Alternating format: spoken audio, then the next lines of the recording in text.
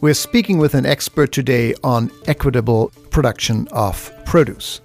How can we produce food in a way that is fair, socially just, beneficial for communities, and also environmentally sound, all at the same time? In this case, it's about avocados. Avocados, making production equitable and environmentally sound. That is our topic here today on An Organic Conversation, your show on everything that makes life worth living.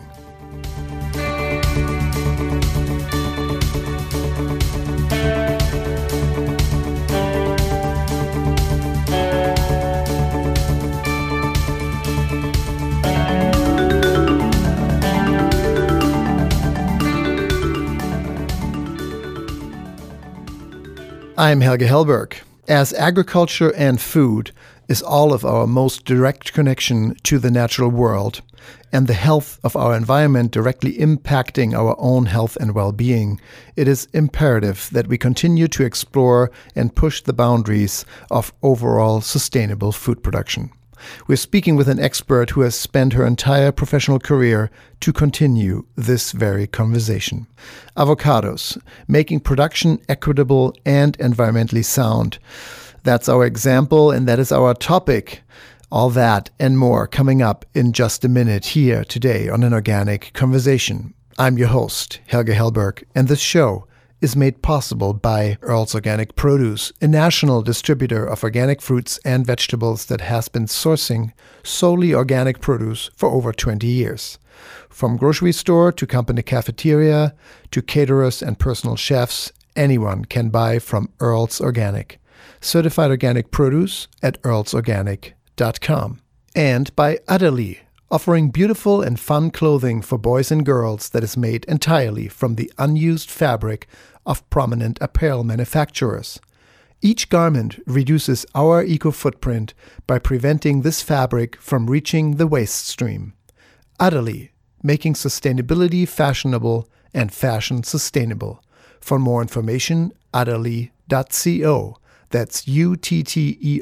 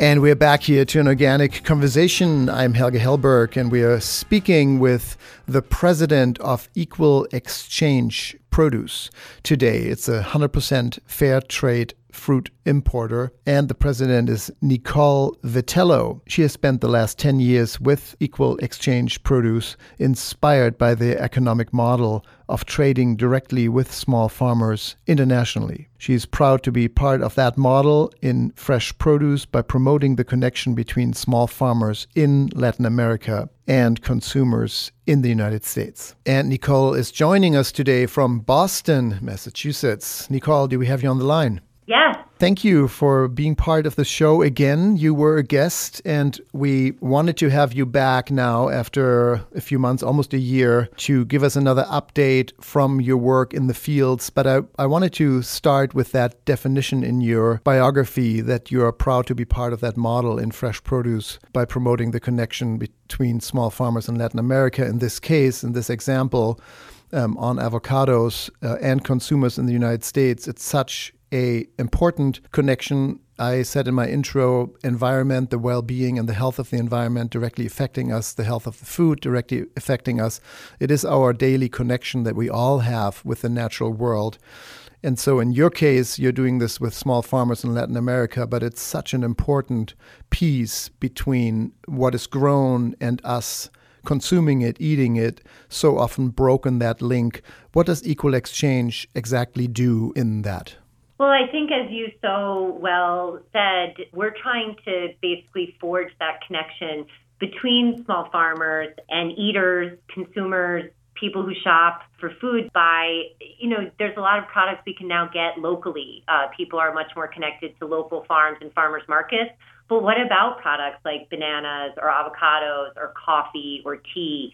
Those are still sort of mysterious supply chains. And I think people often lose sight about the fact that those are grown by people and not people that we're often in any close contact with. So that's what we try to do here, is provide that same link and that same connection that you might get to a local farmer by trying to connect people and just portray the information about each other's lives. And we're talking about eco-labels regularly here on the show. What is out there, what can be trusted, what is really not created by the industry to kind of mask a problem or to promote something that's not quite true. And then these really grassroots organizations that have come up from sustainable building design to, in this case, food.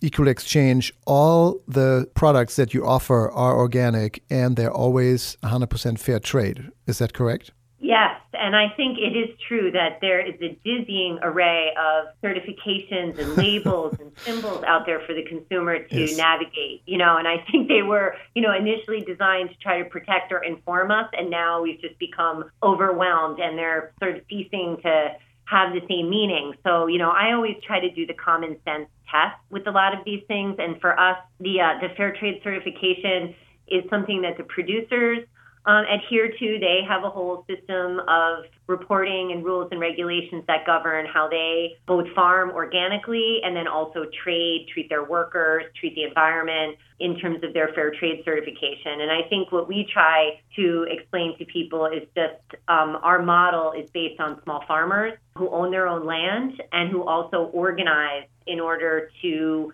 create volume for export. So small farmers are often cut out of the supply chain because they simply don't have enough volume or means to export and, to pack and to have, say there's 40,000 pounds of something in a shipping container, and that's a lot for a small farmer to pack weekly. So it kind of promotes the cooperative approach where people own a business together, they collectively certify and collectively market and collectively sell. And so that kind of inspires some integrity between us. If we're all running a business together, we're far more likely to self-certify in that sense. I want to make sure you're my neighbor, that you're growing organically, and we're marketing together and vice versa. So there's sort of some common sense gut checks in all of this, which I think helps the consumer to understand beyond just a label or a symbol, the actual model behind what we do and why we feel it's important and why I think it actually works for the environment, for small farmers, and for communities in which they live and own land and work.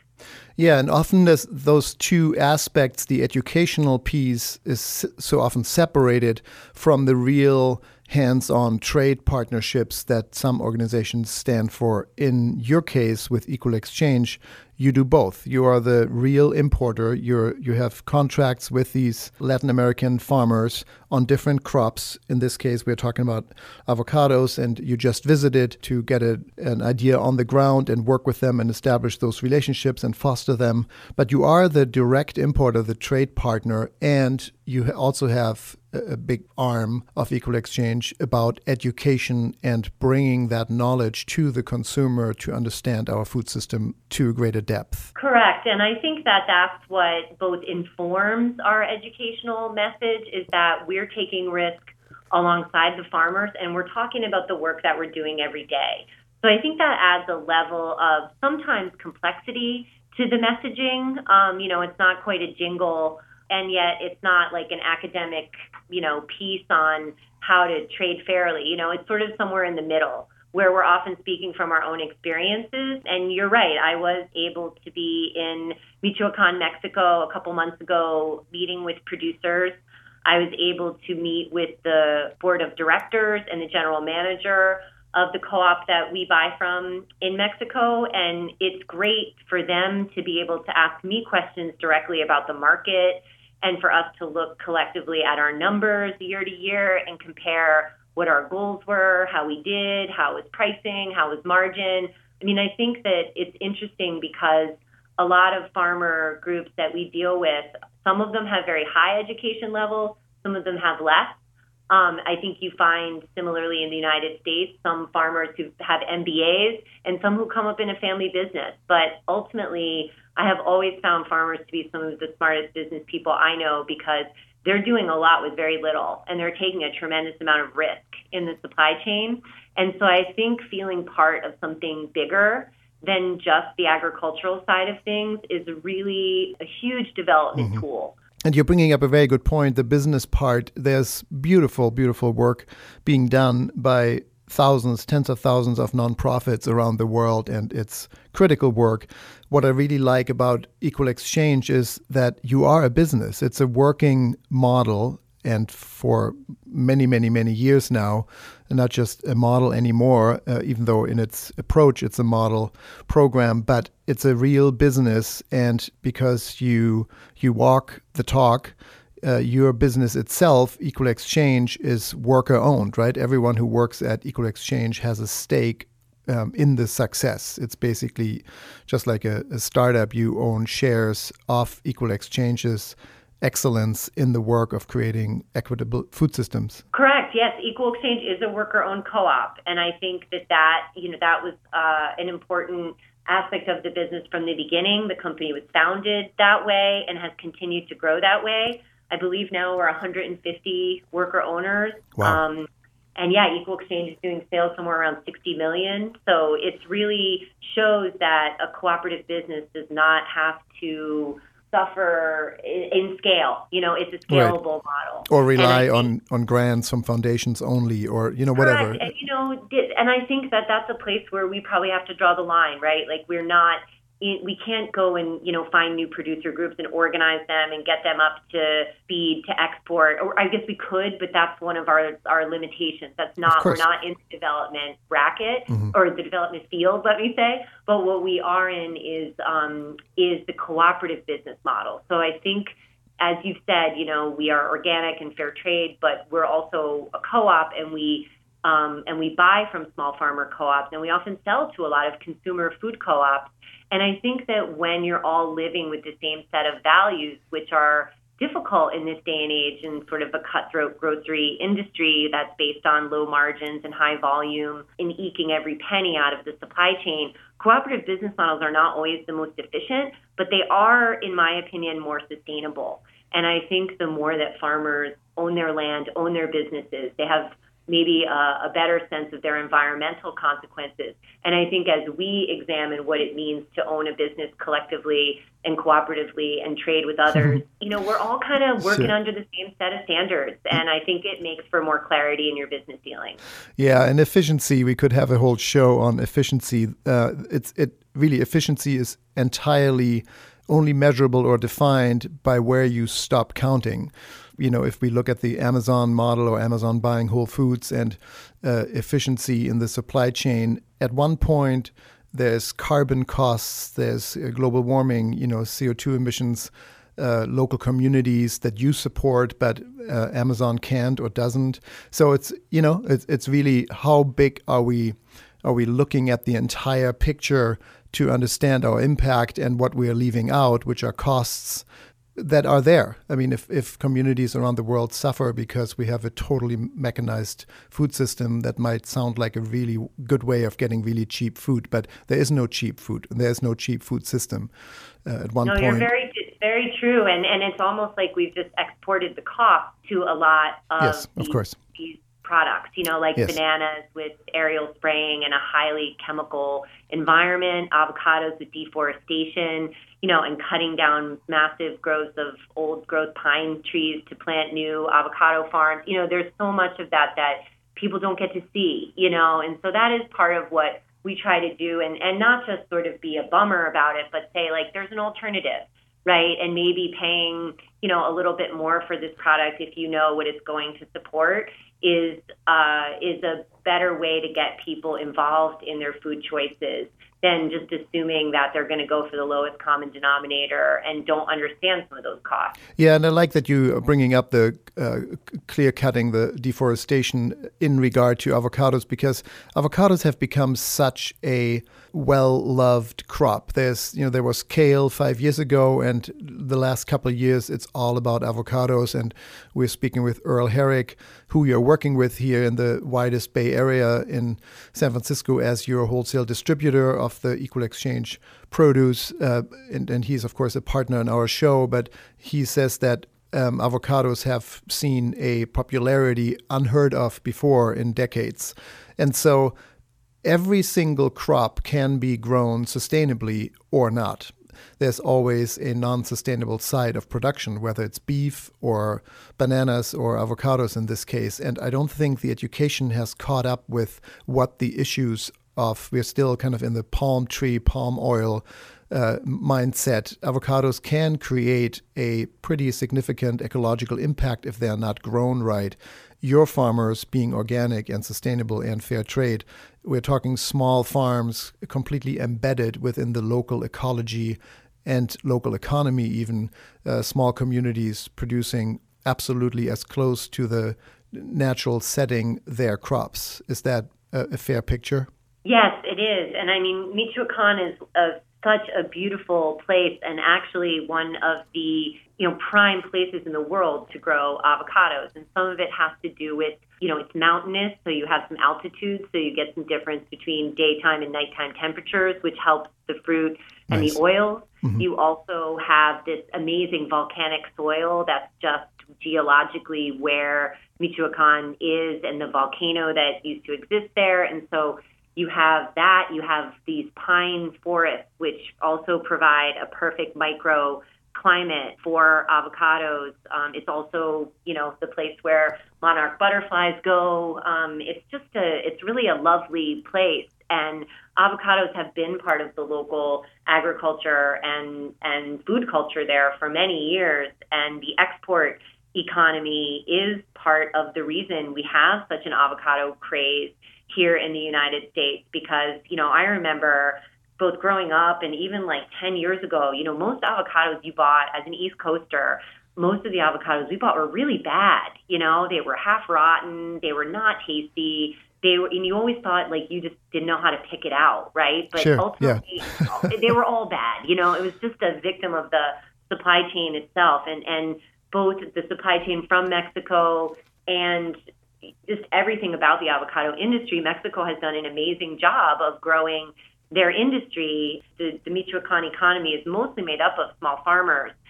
But I think we've also seen incredibly high-priced avocados this fall, and that was, a function of California having short supply, Mexico also having some short supply, yes, and crazy pricing.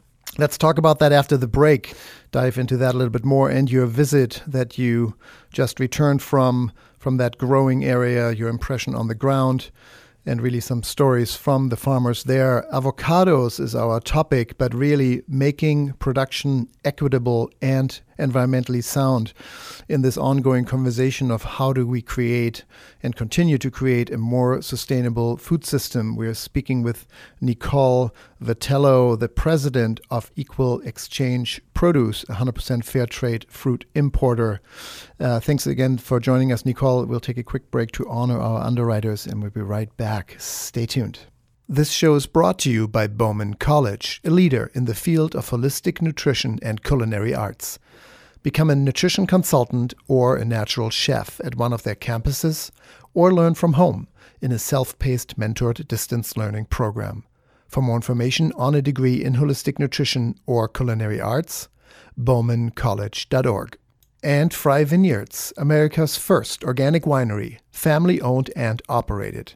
Dedicated to the highest levels of organic and biodynamic farming, Fry never adds synthetic sulfites or other preservatives to their wines. Award-winning wines at frywine.com. That's FREYWINE.com.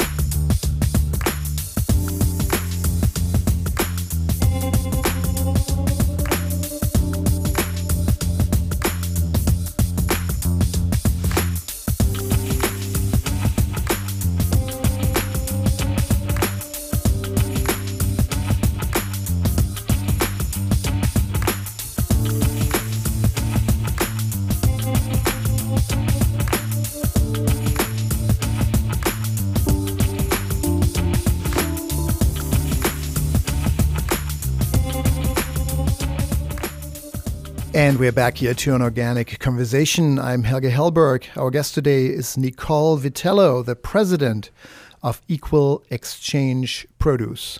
Equal Exchange is a 100% fair trade fruit importer that you might have seen as a sticker on produce, and we'll get into that in just a minute. Important to look for that because it's a model that is creating a more sustainable food system by promoting the connection between small farmers in Latin America and consumers in the United States.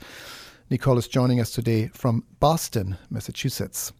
Nicole, before the break, we were just diving into your trip to Mexico. It's part of your work that you actually are not just a partner, but you are a friend. You are going to farms to hear from them, to learn from them, to bring information about the marketplace here in the United States back to Mexico to help and support their growing methods and practices and market efforts. Tell us about it. What did you find? Where is avocado production in Mexico at small farmers? Is it a good story? Are people hopeful? Do they make a living? How does it impact their communities? What have you seen? Yeah, I had an opportunity to visit with all different levels of the supply chain when I was there. Part of it was meeting with the board of directors, the general manager, and the staff who do most of the logistics work, price setting, supply chain management, projections, all of those aspects of running a business as well as the certifications. Mm-hmm. So that was a great experience. I also got to visit the pack house where all the product is graded, sorted, put into boxes. It's highly mechanized, super interesting. And that's always great to sort of see that end of the supply chain.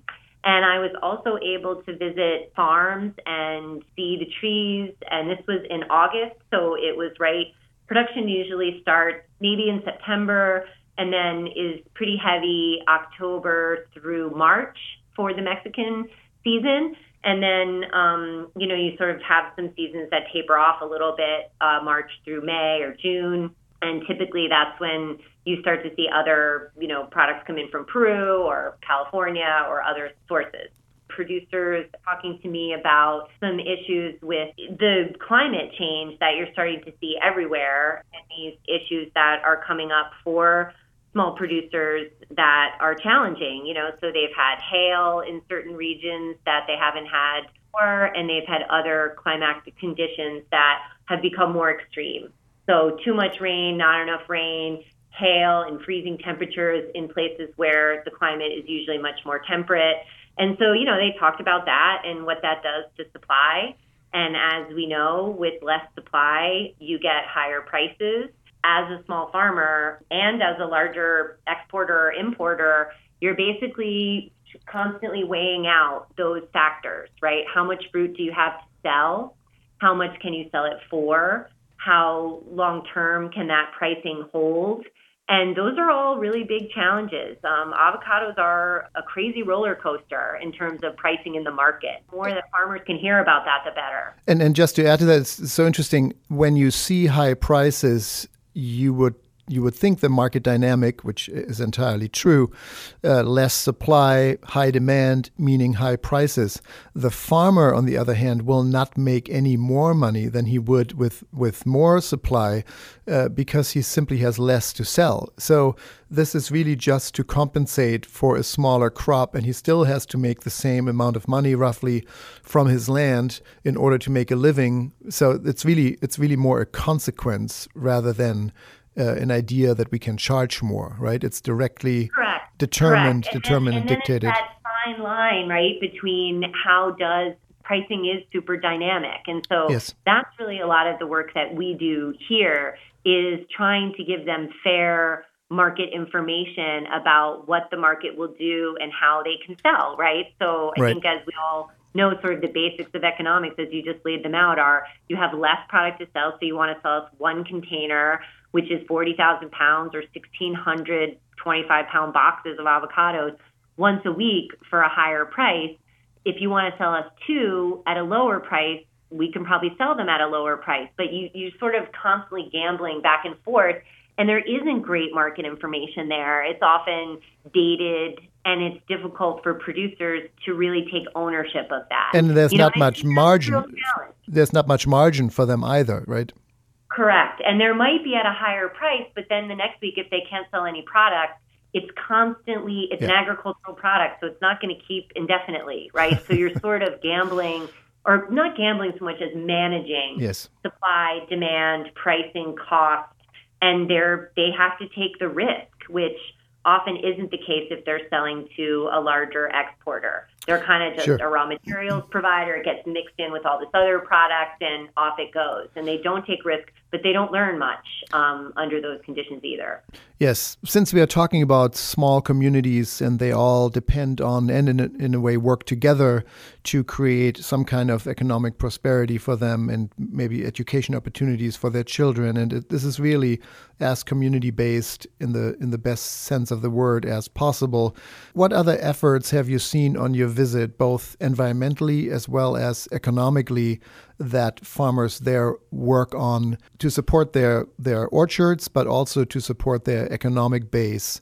Well, yes, I did. And actually it was a super interesting and inspiring project for me to see hands-on, because we had heard about it from the co-op in the past, but I had never seen it actually running. And so we went to a couple of orchards, and the co-op has started a female-run and owned business, and it's all around beekeeping. And so these orchards are organic. I think we've all heard, and I'm sure you've had a lot of awareness to your listeners on your show about, the environmental effects of chemicals on bees, on the global bee population. And so avocados are pollinated by bees. And if the less pollination, the less fruit.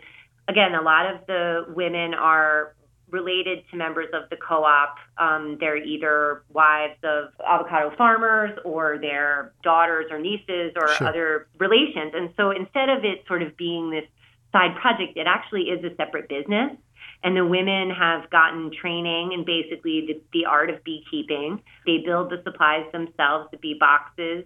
They've brought in queens. I think there were some Italian queens and some Russian queens, and they've bred them to be more adapted to the local climate. And they're selling the queens to other people that are keeping bees. They've started this project on a number. There's 22 farms that are involved, and they've started it on a smaller number. And it was so cool. I got to, we had dressed up in all the beekeeping equipment. As you can see, I'm sort of a high-strung person, so I'm not exactly, I was a little nervous that the bees would freak out my energy there, but they were very calm.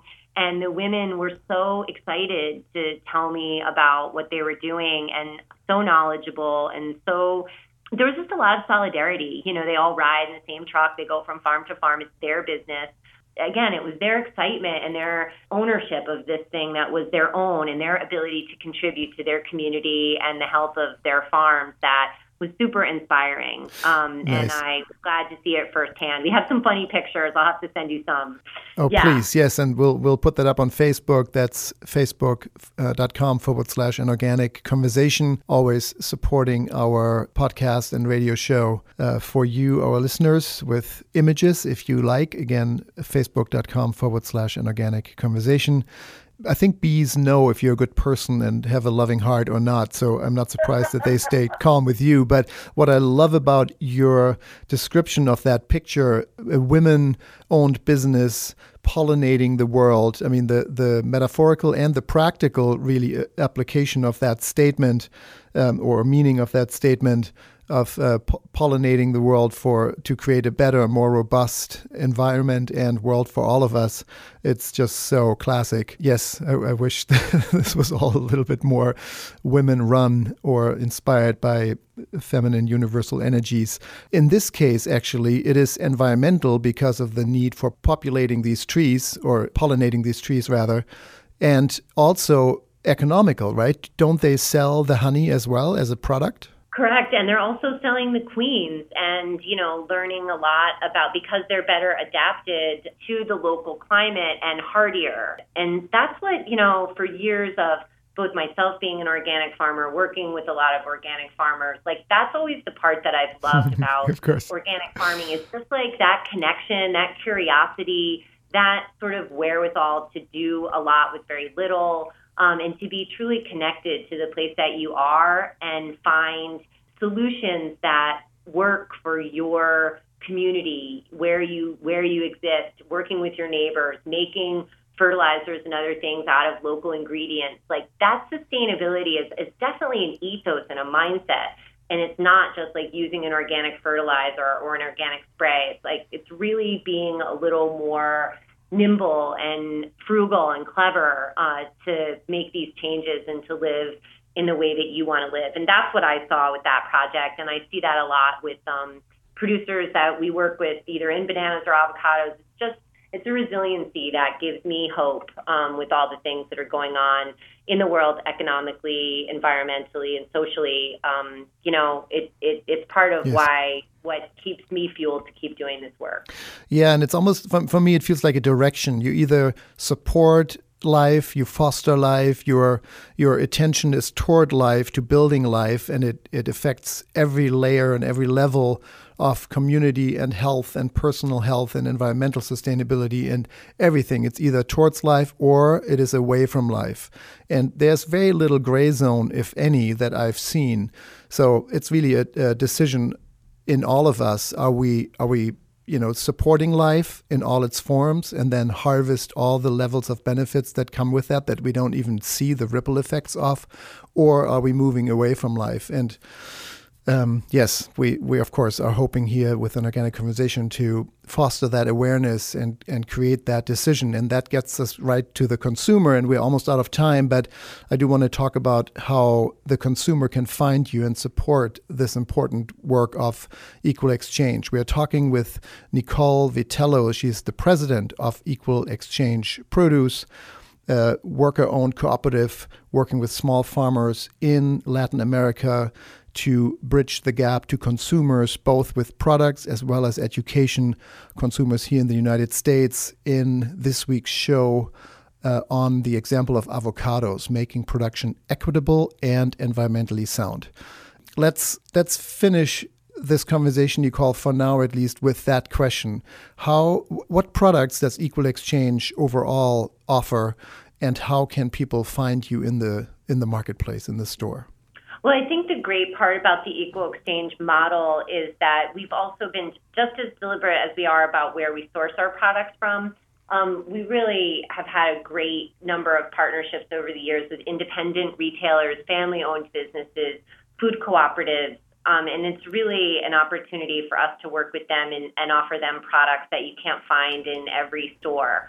And I think, just as on this show, you're trying to highlight aspects of the organic industry that we all aspire to. For me, economically, that's one of the benefits of this. So you'll often find our products in your local store, your health food store, your natural food store, your local co-op. That's very much in the vein of how we run our business, and trying to give people opportunities to shop in places that are more in line with our values. Some stores do a really good job in having education on the display directly, or posters or educational information to point to Equal Exchange's produce. But if not, what would the consumer look for? So you'll often see, we have these little shelf talkers that will have like Equal Exchange avocados, small farmer grown. We've got our Equal Exchange sticker, and then the Fair Trade sticker, which is another indicator that there's some third-party audit behind those products. So I'd love for people to get Equal Exchange products wherever they can. I think Fair Trade is another great choice where you can find it.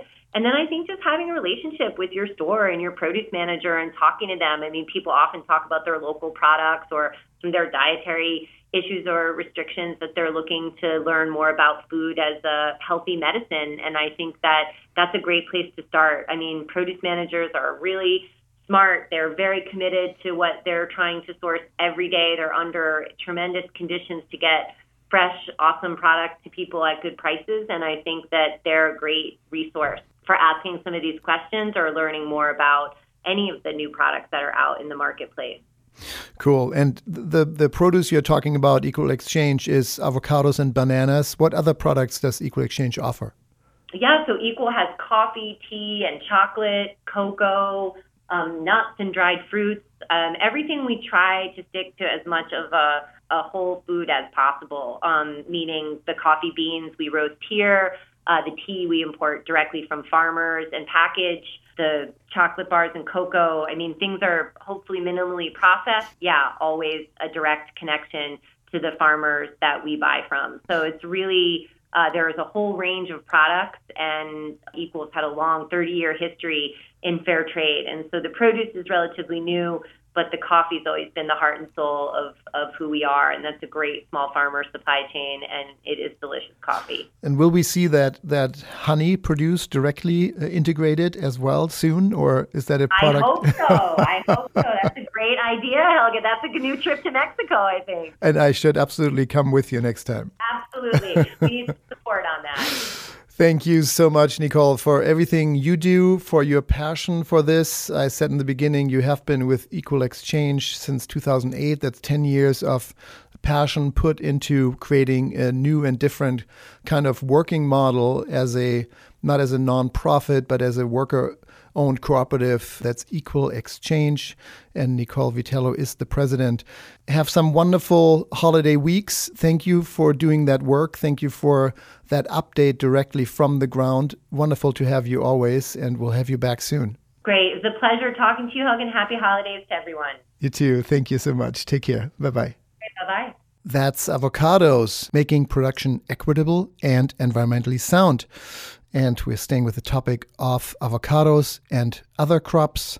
The update, the consumer segment from the produce doc of what is happening right now in the grocery store, in the retail aisle of the produce department.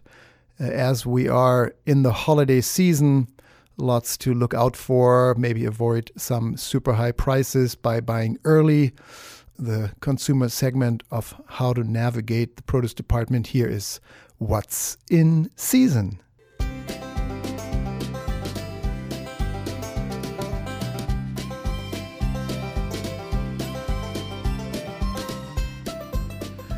And with me now is the voice of the San Francisco produce market, Mr. Organic, Mr. Earl Herrick. Earl, are you there? Hello, Helga.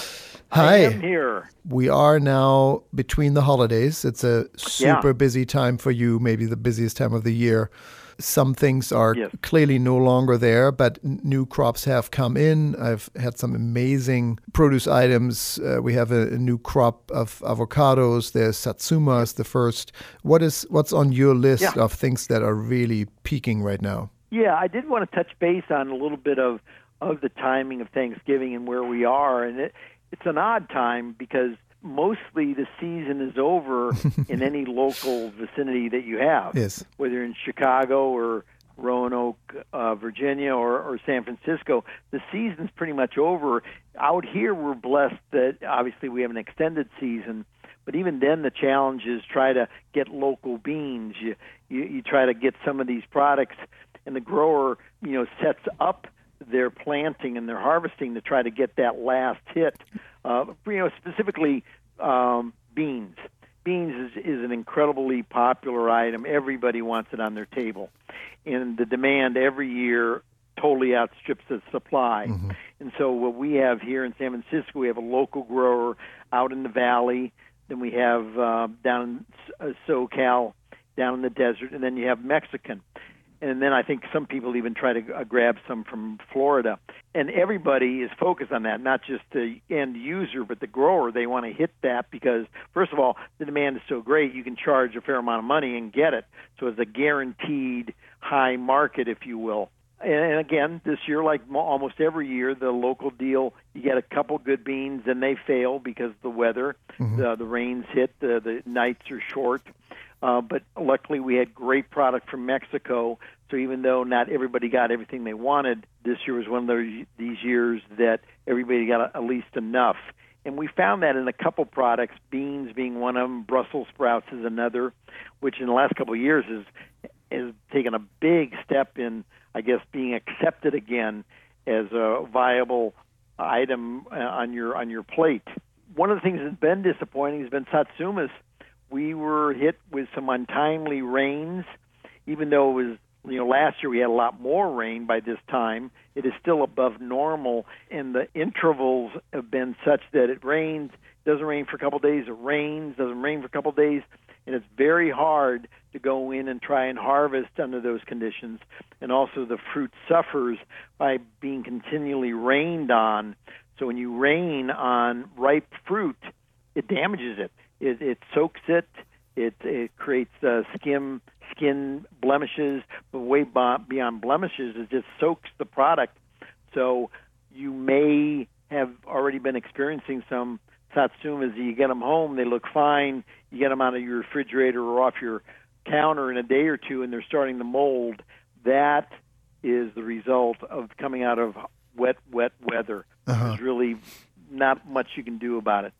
Yes, what has been really amazing are persimmons. I had maybe some of the best persimmons, even the really crunchy ones still, where you would feel them and they feel like they need like 4 more days. They still eat sweetly already. They're best after they get a couple cold nights. And that's what we've gotten. We got that in the middle of November. We got a couple cold nights there that really kind of set that sugar, if you will, on the fuyu persimmon. And that's what you were experiencing. They are so wonderful, like in a nice seasonal salad, maybe with some pomegranate seeds and some chicory and maybe even some walnuts and apple. It creates a great fall salad. Yeah, and one of my favorite. Mine too, and the color reminds me so of exactly the color of the sun right now. It is this kind of golden, yellow, rich fruit, and yet when you look at the outside light at 4:30 or so, it's exactly that. It's kind of a beautiful mirror of bringing that sunlight onto your plate. Well, yeah, and with the sun down lower in the horizon, and it kind of jets across your periphery, the horizon, it creates this wonderful glistening. If you've never seen a persimmon tree in the fall when it changes colors, you are really missing out. It will rival any maple. It is just a beautiful, on fire, wonderful creature. It's just beautiful. I have one in my backyard, and it's so striking. All the leaves are gone now, but boy, a couple of weeks ago it was just truly outstanding. Yeah, and you have a chia, actually, persimmon tree around the corner in your neighborhood, and I always love to drive by. Yes. It looks like ornaments, right? I mean, the entire tree is off leaves, but there are these 200 persimmons hanging really like Christmas ornaments. It couldn't be any more beautiful, and you can eat them all. It's just ridiculous. The abundance is beautiful. And there's a couple people that are creative enough. They put lights on those trees, nice. And it's just spectacular how they. That's what I love this time of year for that. How's the pricing on items right now? If people should people buy early, or what should they look for? Maybe freeze things for Christmas. What's the? Well, right around Thanksgiving is an interesting time because everybody knows it's going to be a big feast. Everybody's buying food, so some prices go up. But at the same time, the retailer is trying to get your business, so they run some very nice seasonal specials. So you kind of get the best of both worlds. And so it's a really good time to shop is right after Thanksgiving, right about where we are now, because, for example, broccoli and cauliflower, those are two items that are in high demand in the season, but almost invariably, as we have this year, it gets oversupplied. So at the last moment, if you will, the prices drop because you have an oversupply. So this is a great time to enjoy some of the brassicas in that way. Nice. Also, there's always deals on what is referred to as cello potatoes, where you get little 5-pound bags with potatoes, and the potatoes are fine. They're generally a little bit smaller, and you get really good bargains. So there's definitely a couple items to look for, kind of almost Black Friday, but though obviously we're past that. But it's that same sort of interim time where you're kind of on the other side of the celebration, so now you're kind of rewarded with some quote-unquote bargains. There was something else I wanted to talk about. Yeah, like sweet potatoes is an interesting example. That's something you can probably find some after holiday sale. And one of the interesting things about it, it's one of those items we've seen a big spike in the consumption because it's proven to be, it's advertised now, not unlike blueberries, if you will, as a superfood. Very high nutritionally. It's been a lot written about it, and it's definitely in high demand for certain diets that are out there. So I think sweet potatoes are a good item to be cashing in on. Nice. One of the other items we were tight on, which is true every year, is mushrooms. You can never get enough mushrooms, and because there's always a limit, and so the production doesn't go up much, but the demand does. So the supply can never keep up with the demand. And you were saying a few shows back when we talked about mushrooms, it has very little to do with weather because most, even organic mushrooms, are now grown commercially, meaning indoors or outdoors, but they are farmed, right? They're not just wild harvested. You might find those at the farmer's market, but most mushrooms you see, or any mushrooms you see in the retail store, even organic, are farmed at this point. Is that right? Correct. Mm-hmm. Yeah, it is. So unless there's some real failure, like there's a real deep freeze that came unexpectedly, everything's very organized and taken care of. So you're never really going to get a failure there. What you run into this time of year, the great demand that rises, the supply gets challenged, and then you're on the other side of the holiday. And so there's anything that's over purchased, there'll be a bit of a sale, an opportunity to buy cheap. So onions and potatoes are probably a couple of items that you can store up on a bit and buy ahead at this point. Also, cranberries. A lot of people still use them around Christmas. Mm-hmm. There's another item you may want to buy, or if you enjoy them year-round, you can freeze cranberries, and then you'll have them all year round because this is the only time they're going to be around in October, November, December. Yeah, and we're coming from a year of exceptional prices, so if you cook especially for a larger family, it does make quite a bit of difference to watch out for prices, get some deals, get smaller potatoes. Yeah. If you make mashed potatoes, it won't matter. And I had some amazing organic fingerlings, which were yours, and really beautiful, easy to cook, cooking actually quicker because they were so small, and wow, the flavor, just amazing. So good to watch out for that. Wonderful. Yes. Well, we want to have you back again next week with another update. I think we might be talking with Christy about avocados then, because we had a great show today with Nicole Vitello from Equal Exchange about avocado production. So we'll tie that back in. But thanks for that update, and happy holidays to you, and we'll speak with you again soon. Thank you, Helga. Yeah, everybody enjoy these holidays. We have a whole another month to go. Yes. Thank you. Thank you. Enjoy. Take care. Talk soon. Yes. Thanks, Earl. Bye now. Wonderful work all around. And that wraps up a full hour of speaking about food systems here on An Organic Conversations from every angle possible. I'm Helge Hellberg, your host, and we'll be back with another episode next week. Thanks so much for listening.